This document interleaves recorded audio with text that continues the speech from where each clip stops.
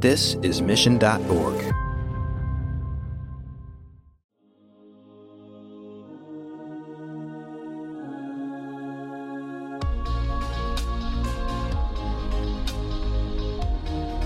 What CallMiner is an AI-powered conversation intelligence platform.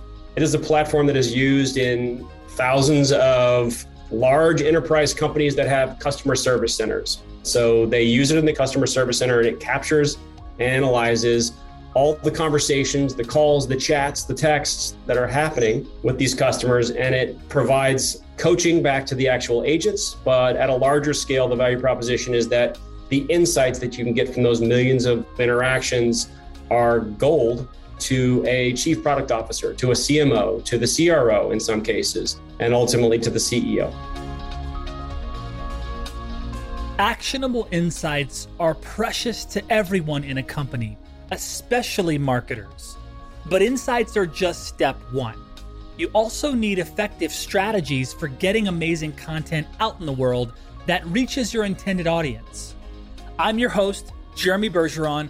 Our guest on Marketing Trends, Eric Williamson, the Chief Marketing Officer for CallMiner, chats with us more about CallMiner, his experience joining the team in 2020, and the rebranding he's recently led there. Eric also breaks down great advice on how to create content that cuts through the noise and suggests that B2B marketers can learn a lot from B2C marketers. Let's get into it.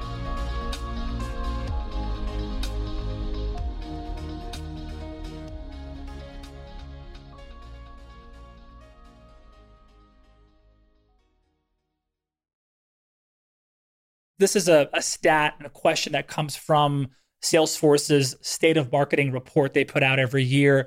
Super interesting. They polled a lot of marketing leaders in lots of industries. And so the question goes, 72% of marketers say that meeting customer expectations is more difficult than it was a year ago and change. How has this played out for you? And what is your team doing to tackle this really consistent challenge of rising customer expectations?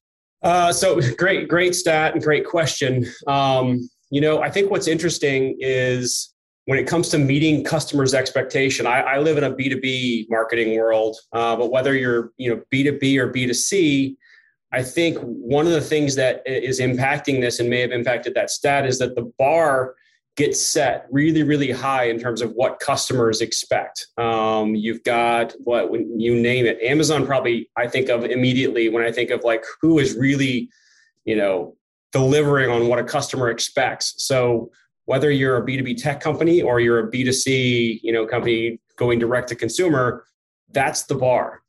So I think right off the bat, it's a really tough bar to meet for CallMiner. I think when I think about our customer expectations, first and foremost, our ideal customer profile has evolved.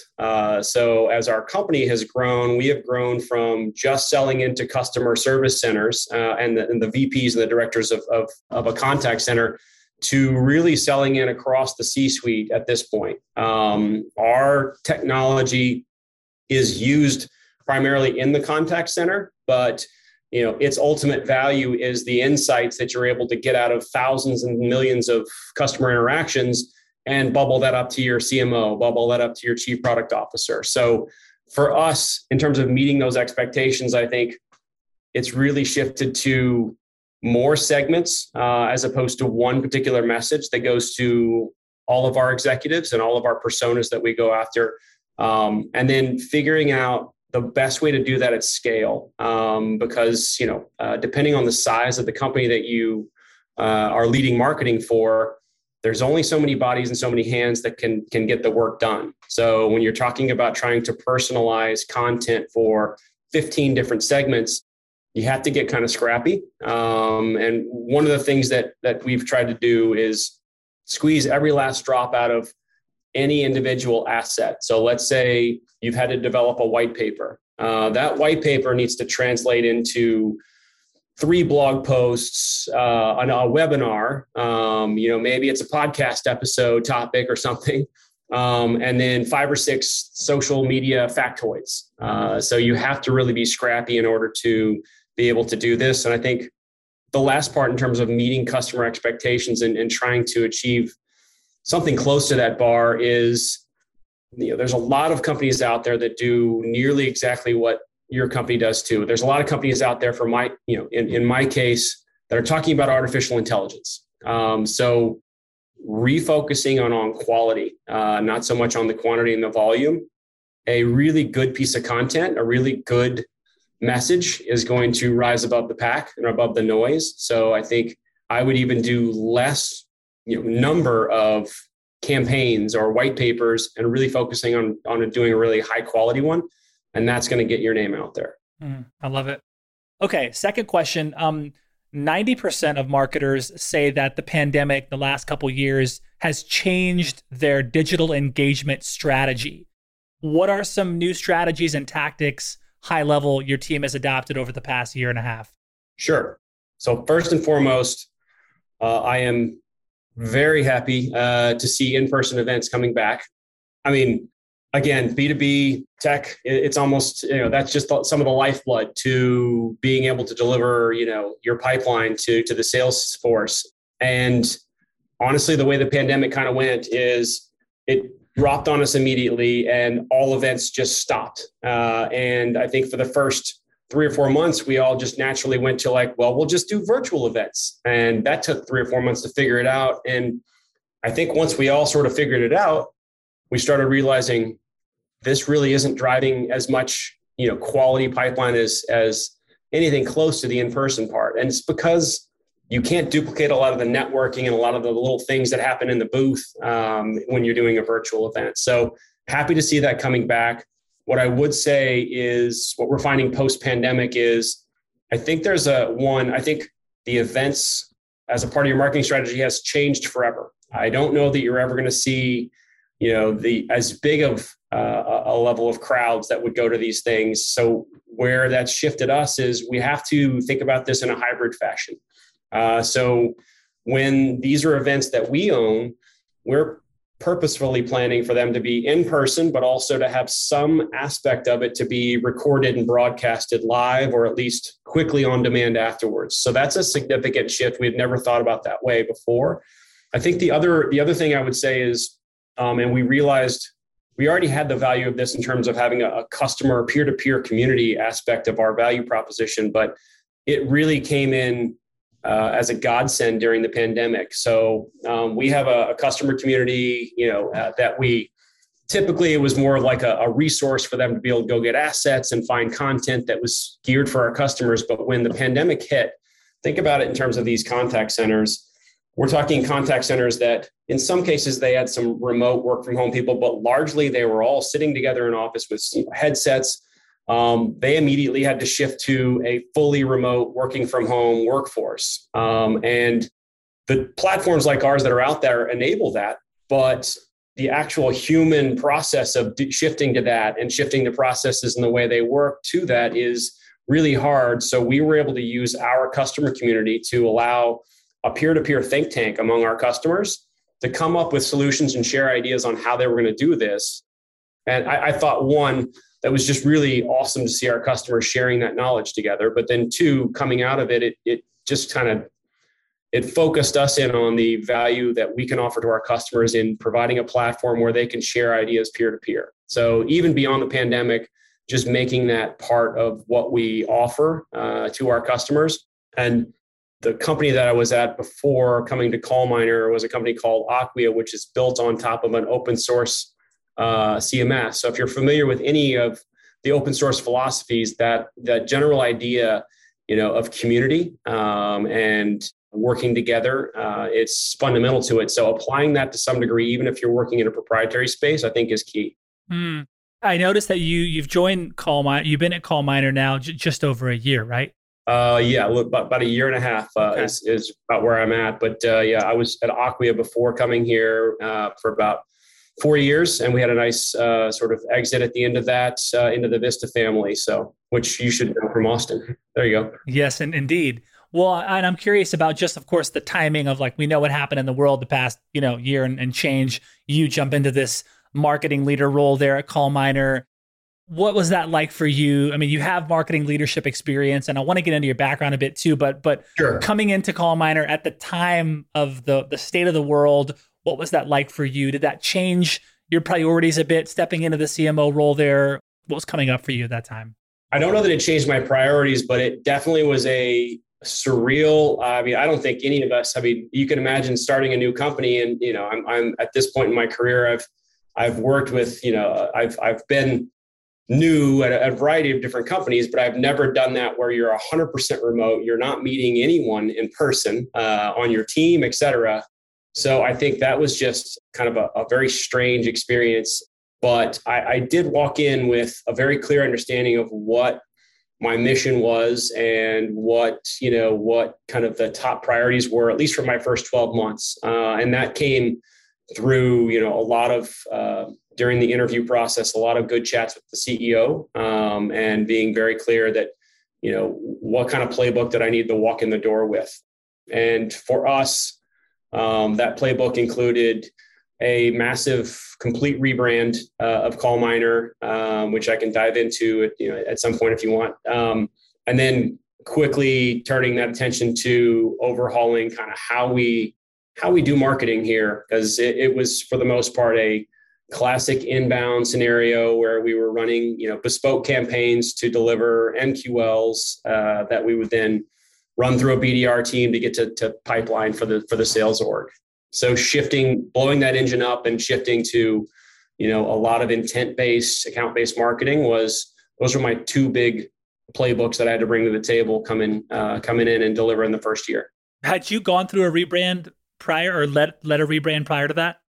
Yes. So at Acquia, led a full rebrand there as well. And that, in observation, I think it's part of the scaling process. What happens with these, tech companies is you grow really fast and all of a sudden you realize that your core messaging, your website, even your visual identity has not caught up with what you're actually selling, what your value proposition has evolved to. So you get to this space where you're whatever at 40, 50, 60 million ARR. And you realize if I'm going to get to 150, we've got to look and play the part. And essentially you've got to catch your brand up with where your company actually is. So it happened at Acquia. We rebranded, relaunched everything, and it helped us scale, I guess, to our point of exit. But that's kind of where we are at CallMiner. Is we're at that critical point where we need to scale now. People, our processes. So we did the rebrand, changed everything except for the name because we have a lot of customers and a lot of equity there. Even though obviously it clearly started out as just speech analytics, and now we're completely omni-channel. But everything, from the overarching mission, values, our elevator pitch, kind of that core framework to the logo, all the visual identity. So I'm really passionate about those projects. They're fun to me. And then rolling it out is the hard part. You roll it out across the first stage of initial critical assets like your website, and then it takes you another 12 months to actually roll it out across everything else. So it seems like it certainly seems common that, a CMO gets brought in to either rebrand or reorg, sometimes retire or get to that point. Yeah. And you've now gone through a cool acquisition before you've gone through that process. And then you also talked about coming from the agency side of things and really having this kind of full scope understanding of brand. What are some of the things that you did in the first, 90 days or so in terms of the rebrand and the focus there? Because you had some great experience. You have, some perspective when it comes to this stuff. What are some of the things you're thinking and doing at CallMiner during the rebrand? Sure. Yeah, I can kind of take you through at least the playbook that I use for a rebrand that kind of learned from experience. And some of it came from my agency side. So on the agency side, it was primarily working for B2C companies. And that's like everybody from Google to JetBlue to I think they're now no longer, but from a branding standpoint, at one of the agencies I was at, we came up with everything about the brand for Microsoft retail stores, which was kind of a riff off of the Apple stores. But, did a lot of big branding projects for a lot of those on the B2C side. That informed how I approached things at Acquia for the rebrand there. And then I took that experience at Acquia and, coming out of those projects, there's always something that you wish you would have done a little different. You learned. So I applied a lot of that to how we approach call miners. And it kind of goes like, you start off with a lot of your just core fundamental North Star elements. That's going to be like your mission, your values. What is your long form elevator pitch, your tweet elevator pitch? If you get those down, then you can start going into what are my 3 to 4 messaging pillars? And you start to blow those out a little bit per persona. Once you've got that core of you always do the North Star and the messaging first before you even try to touch the visual identity. I think it's a mistake if you start looking at logos and color palettes and you haven't even figured out like what your core values are. So the fun part obviously is the creative and the visual identity, and then you apply it to a website and everything else. But that's essentially the sequence. And then when you roll it out, the key on rolling it out is when you're going to launch the new brand, you have to have already applied it to a lot of your core assets. So figure out that minimum threshold of like your website, your most popular white papers and content and things like that, apply it to those, and then know that there's going to be another 12 months where you're rolling the new brand out to a lot of the old legacy stuff. I wanted to ask you about your career path, because it looks like you started off as a recruiter, according to LinkedIn. Yeah. Basically, I was a BDR. My first job, it was like cold call city, which is ironic now because the BDR team rolls up under me. That's an interesting. We can talk about that too, because I'm seeing that more and more where the BDR team is rolling up to marketing. Not always, but we're seeing that as well. But just give us the quick kind of path from, and I love that start for you. I think, boy, oh boy, to start in the BDR world, hustle on the phones to now to see where you're at now it's a beautiful story. But maybe just kind of tell us kind of how that started, and give us the quick 1, 2, 3 on that. Yeah. So I think that the BDR piece, I think is I'm super proud of, actually. I think you'd find that there's a lot of CMOs and definitely CROs that their first job out of college was a BDR. It's I had good grades and I came out of undergrad right around the time that, the internet was just sort of starting to boom, right? So limitless, no clue what I wanted to do. Figured I'd start out as just getting a job.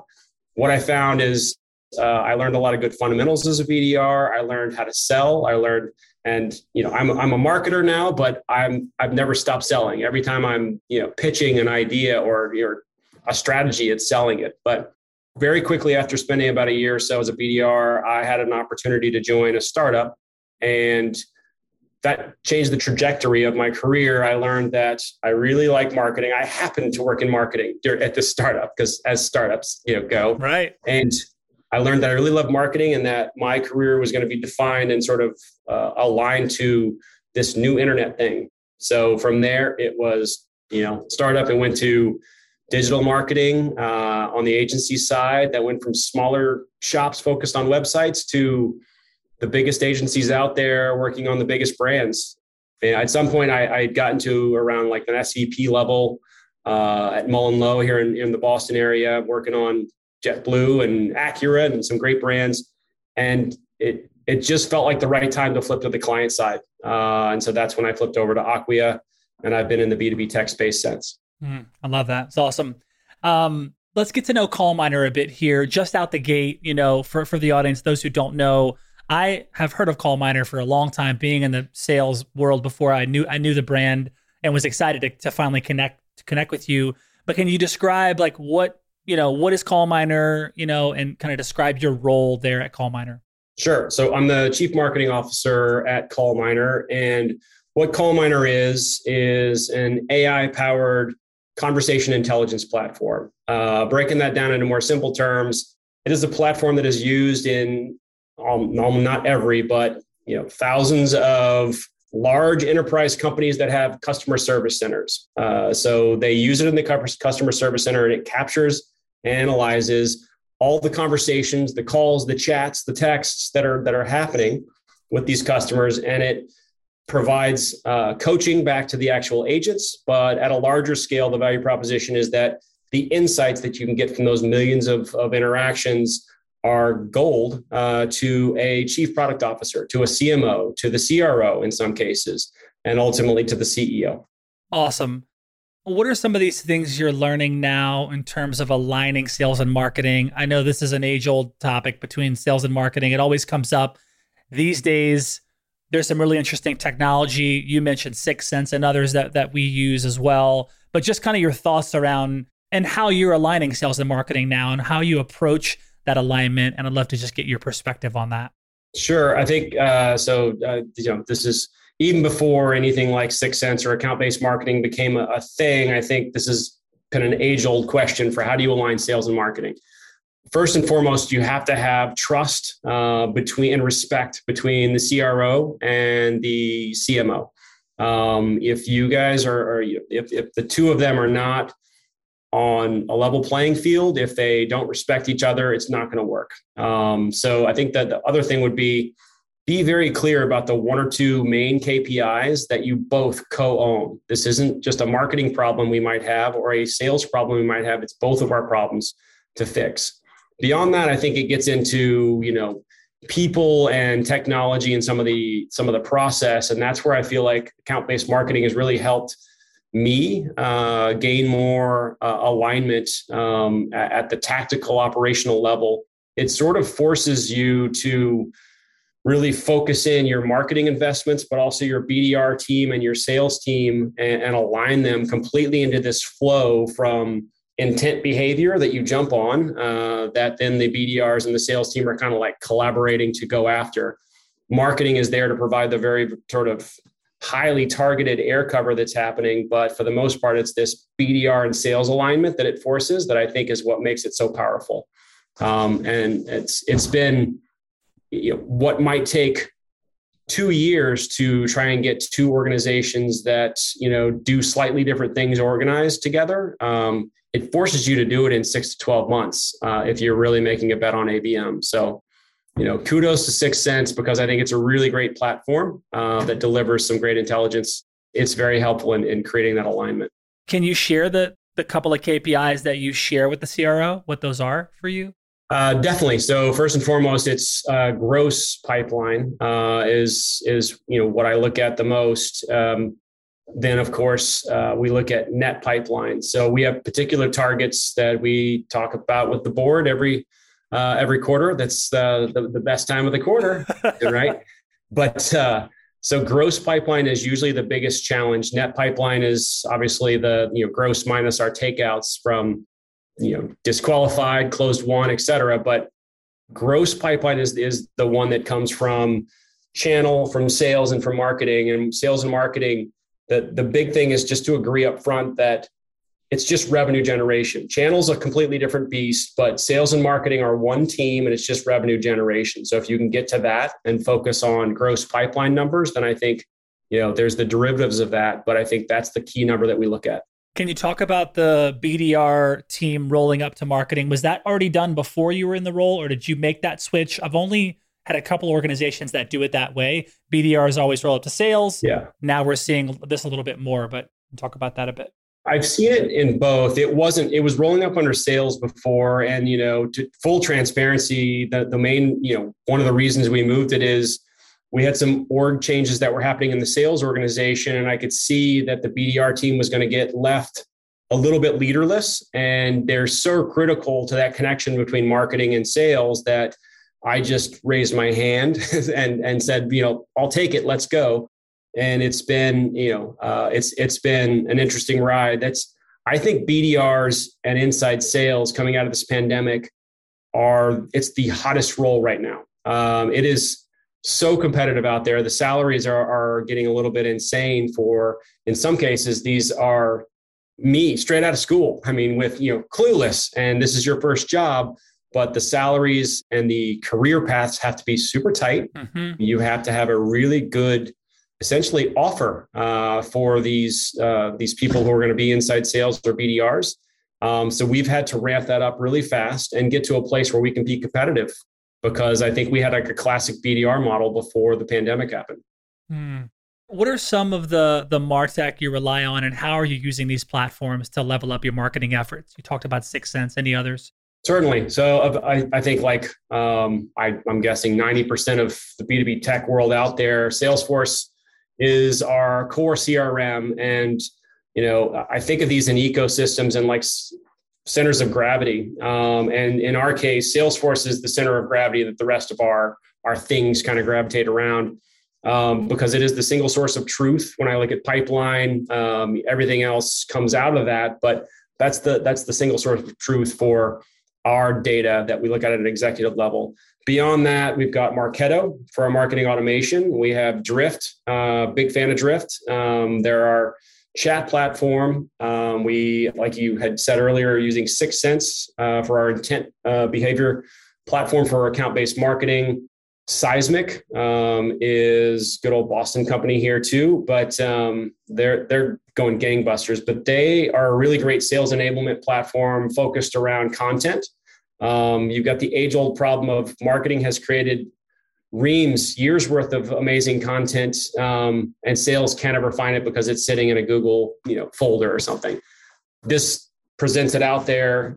Going back to Salesforce, I think what's great about all these is the integration with Salesforce presents a lot of this content, or the 6 QAs, if you're thinking about 6sense, right there in Salesforce. So the sales team and the BDRs are spending all their day looking in Salesforce as opposed to hopping around different platforms. So that's ultimately what we look for. There's a few others, but those are the main ones. Cool. All right. Most companies are collecting this data. They're collecting phone calls and surveys, et cetera. But a lot of times they're having a hard time actually mining those insights from this kind of dark data. How are brands then turning the insights CallMiner provides into action, right? Can you share some examples? Sure. So I'll first and foremost, why is it difficult? Well, one, I think you're still dealing with humans when it comes to, even though customer experience has been around for a while. I think most of the people who are customer experience leaders have built their careers on thinking about customer experience as something that you get to those scores through surveys only, NPS scores, SAT scores, et cetera, versus we're actually looking at this, all that dark data, as you called it, is sitting there and has been sitting there readily available in those contact centers. It's daunting. Big data is daunting, but a lot of this data and trying to do this at scale is a little bit of a scary thing if it's new into your organization. So our platform is offered up and is used by enterprise organizations. It's not a situation where we're saying it's solicited feedback versus unsolicited feedback. It's an and proposition. So if you're using a Qualtrics or something like that as your survey platform, it's our integration with Qualtrics or something, somebody like Qualtrics, whether it be InMoment or whatever. That's the integration that provides the comprehensive view. As far as actionable insights that come out of this, I'll give you one that I love. You're familiar with Otter Products. They make those indestructible cases for your phone. Oh, yeah.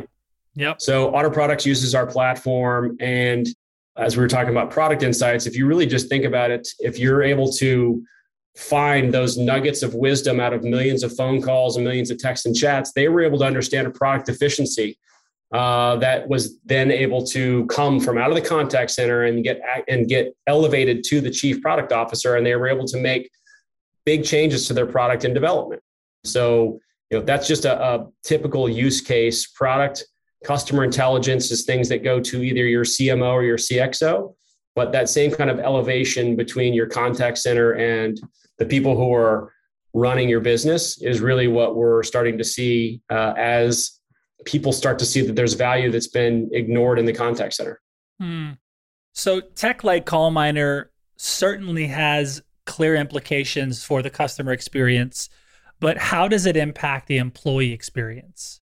Great question. And almost, anything with experience in it, I think people have just thrown surveys at for most of their career. So it's a little bit of a similar answer because I would break it into two pieces. So first and foremost, our platform is used, in the customer service center. So from an employee experience for the thousands and millions of agents and customer service agents, it improves their day-to-day experience because it's delivering them insights at speed that they can use in those interactions to deliver better customer experience.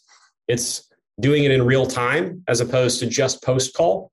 And then think of it as a level above that, the the directors and the analysts that are working with those agents, they're able to see things and coach in real time as well through the platform. So from an experience standpoint in the contact center, that's how our platform helps them. Beyond that, at the rest of the organization level, I think we go back to these surveys, unsolicited versus solicited feedback. They're able to couple additional data that they're able to gather by essentially analyzing all of the internal calls that are happening throughout the organization. And in a similar fashion that you do that with a customer service interaction, they're able to find insights that uncover some areas of dissatisfaction within the employee base that maybe they're just not answering on that quarterly employee sat survey that they're filling out. So I think it's just the combination of that additional layer of data. That's great. This is awesome, Eric. You're just phenomenal, man. This is fantastic. Let's get into the lightning round, kind of some fun questions I want to ask you. Before we actually do that, is there anything else you want to make sure we touch on? I mean, I know we talked about B2B and B2C. Mm-hmm. I guess I would just say, I think there's a lot that B2B marketers can learn from the B2C side of the house. I would just say that, when I came over from the agency side, having worked a lot on B2C, I was a little bit shocked at how formulaic and kind of like it just wasn't very creative. They were lacking emotion in terms of a lot of the things that I saw in a lot of B2B tech. And I think there's a lot of opportunity for B2B tech, especially marketers, to learn from what a lot of these bigger B2C brands have been doing. In particular, don't skimp on some of the really great writing and messaging. Don't skimp on some of the great creative and visual identity. And most importantly, if you go so far that you're just putting out direct, like super obvious, my product does this messaging, you're missing the whole point of injecting emotion into your messaging. So at the end of the day, this person that you're trying to engage with to sell your B2B, whatever the situation is still a human, and they've got these problems that they want your technology to solve, and problems are inherently emotional. So forgetting to inject emotion in there, I think, is the biggest B2B classic mistake that we could make. Is there any experimenting going on, like R&D stuff on the marketing side? Are you trying new things, testing new things? We're always, I think a lot of the testing that we do, I don't know if I would think of it as, it is experimenting, but it's essentially like your scientific method. We have hypotheses that we then go do out 3 or 4 different A/B tests. And we try to apply that. Probably the biggest place we do it is on our website, which is, to any company, I would assume is probably one of the most valuable touch points in your entire ecosystem. But at any given time, we have about 4 or 5 different A/B tests that are running on our site to just try and squeeze an additional, percentage point of average conversion rate, or just get a little bit more cross traffic from here to there. So we're constantly testing. That's probably the biggest place we spend the most time. So you've already, you've been in marketing leadership. You've gone through some great experiences, agency side, taking a company through a really cool acquisition. Now at CallMiner, like what's next for you in terms of like just personal, professional goal? Like, what do you want to do next? You want to go through an IPO or another acquisition, or? Well, we'll see what happens in terms of CallMiner's future. We're in the place where we're growing 25, 35% year over year, which is a nice clip, and we're definitely on the radar. I think we will want to do, we'll want to grow and get into next year. Hopefully, we do some acquisitions of our own, which is one of the typical ways that a company like ours scales to get to that exit. Whether the exit is a acquisition, like we get acquired by a Vista or a larger strategic like Microsoft, or it's an IPO, I don't know. Personally, I've been through the acquisition piece. I would be happy for that to be our exit here at CallMiner, but at some point in my career, I would love to go through an IPO. I think that would be, it's a new experience, but I think it would be exciting and a challenge, which, love a good challenge. That's awesome. Awesome. Okay, cool. So let's do lightning round. A quick mention here to our listeners. This podcast is brought to you by Salesforce. Shout out to Salesforce. When you think about the world's #1 CRM, think about Salesforce and think about marketing and engagement coming together. If you want to learn more, head over to salesforce.com/marketing. We've got Eric Williamson, CMO for CallMiner, in the house. First question, Eric, what are you betting on for the future? It could be personally, it could be professionally, could be a bit of both, but what are you betting on for the future? Right now I'm betting everything on helping CallMiner get scale from 70, 80 million to 150. But so I'm betting on artificial intelligence and artificial intelligence helping solve some of the big data problems in terms of CallMiner specifically from a marketing tactical standpoint. We talked a little bit about this, but made a big bet and continue to be confident about account-based marketing being really the way that you shift your marketing strategy from the previous sort of spray and pray type of approach. Okay. If you have to build a marketing team from scratch tomorrow, what role are you hiring first and why? Great question. I think right out of the bat, it would either be marketing operations because I've got this chart that I show the board or whoever else, and I give a little title to each of my teams. And marketing operations is called the glue because the entire marketing department revolves kind of around them in one way or form, one shape or another. It'd either be them or demand gen. If I had to come in right out of the bat, I would prioritize those two. Okay. Wendy's and Chipotle join a growing number of companies and brands exploring this potential of virtual worlds. What do you make of this?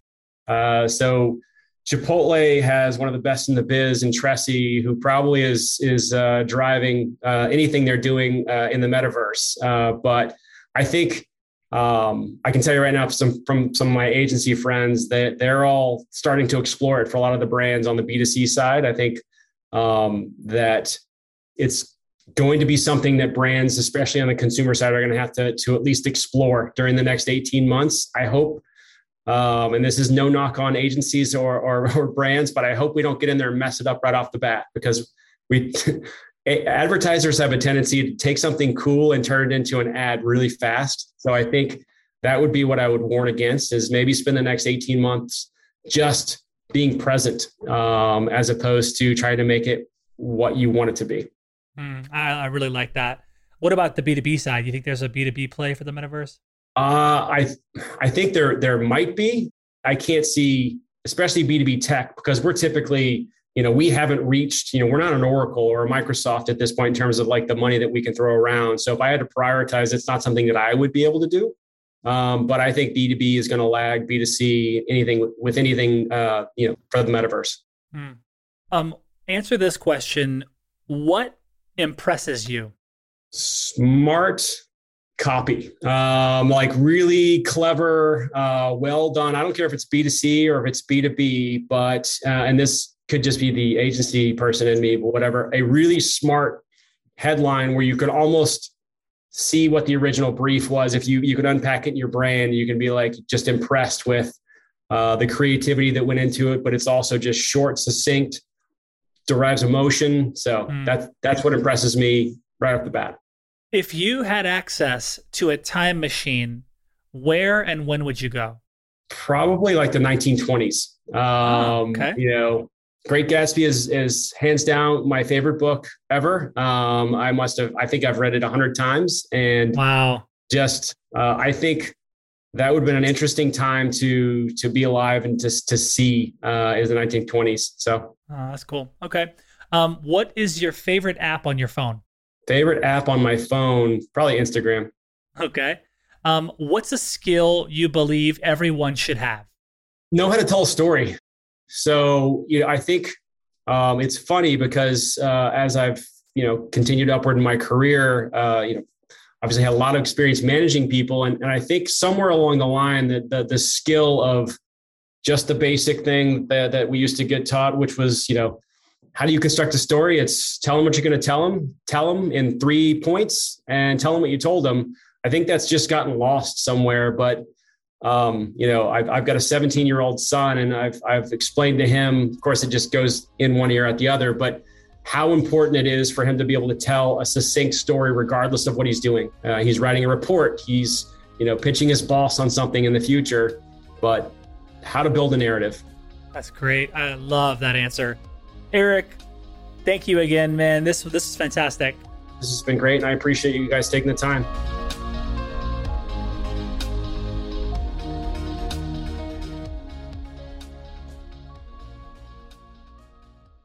You have 8 seconds to make a connection or risk a click away onto the next topic. The difference lies in your ability to deliver relevant experiences to your audience across devices and across channels. But delivering on a really great experience is impossible without the right people and the right technology. You've got the right people, but your technology choices will make or break someone's experience with your brand. At the center of gravity of your digital experience, Brightspot Content Management System can deliver relevant content, personalized experiences, and cross-channel synergies to create unforgettable brand experiences, so you can be a bright spot in someone's day. Head over to brightspot.com/marketing trends to find out right now. From global crisis to hunger relief efforts, the messages you deliver save lives, inform important decision-making, and help keep communities safe and sound. The speed and scale of your content needs to be delivered faster and on a much larger scale. Brightspot Content Management System has supported some of the world's largest brands to communicate on a global scale. From Johnson & Johnson sharing critical information with their customers to helping Whole Foods tell their brand story to a global audience. Brightspot is designed to handle rapid iteration and personalized messages to those you care about most. Learn more at brightspot.com/marketing trends.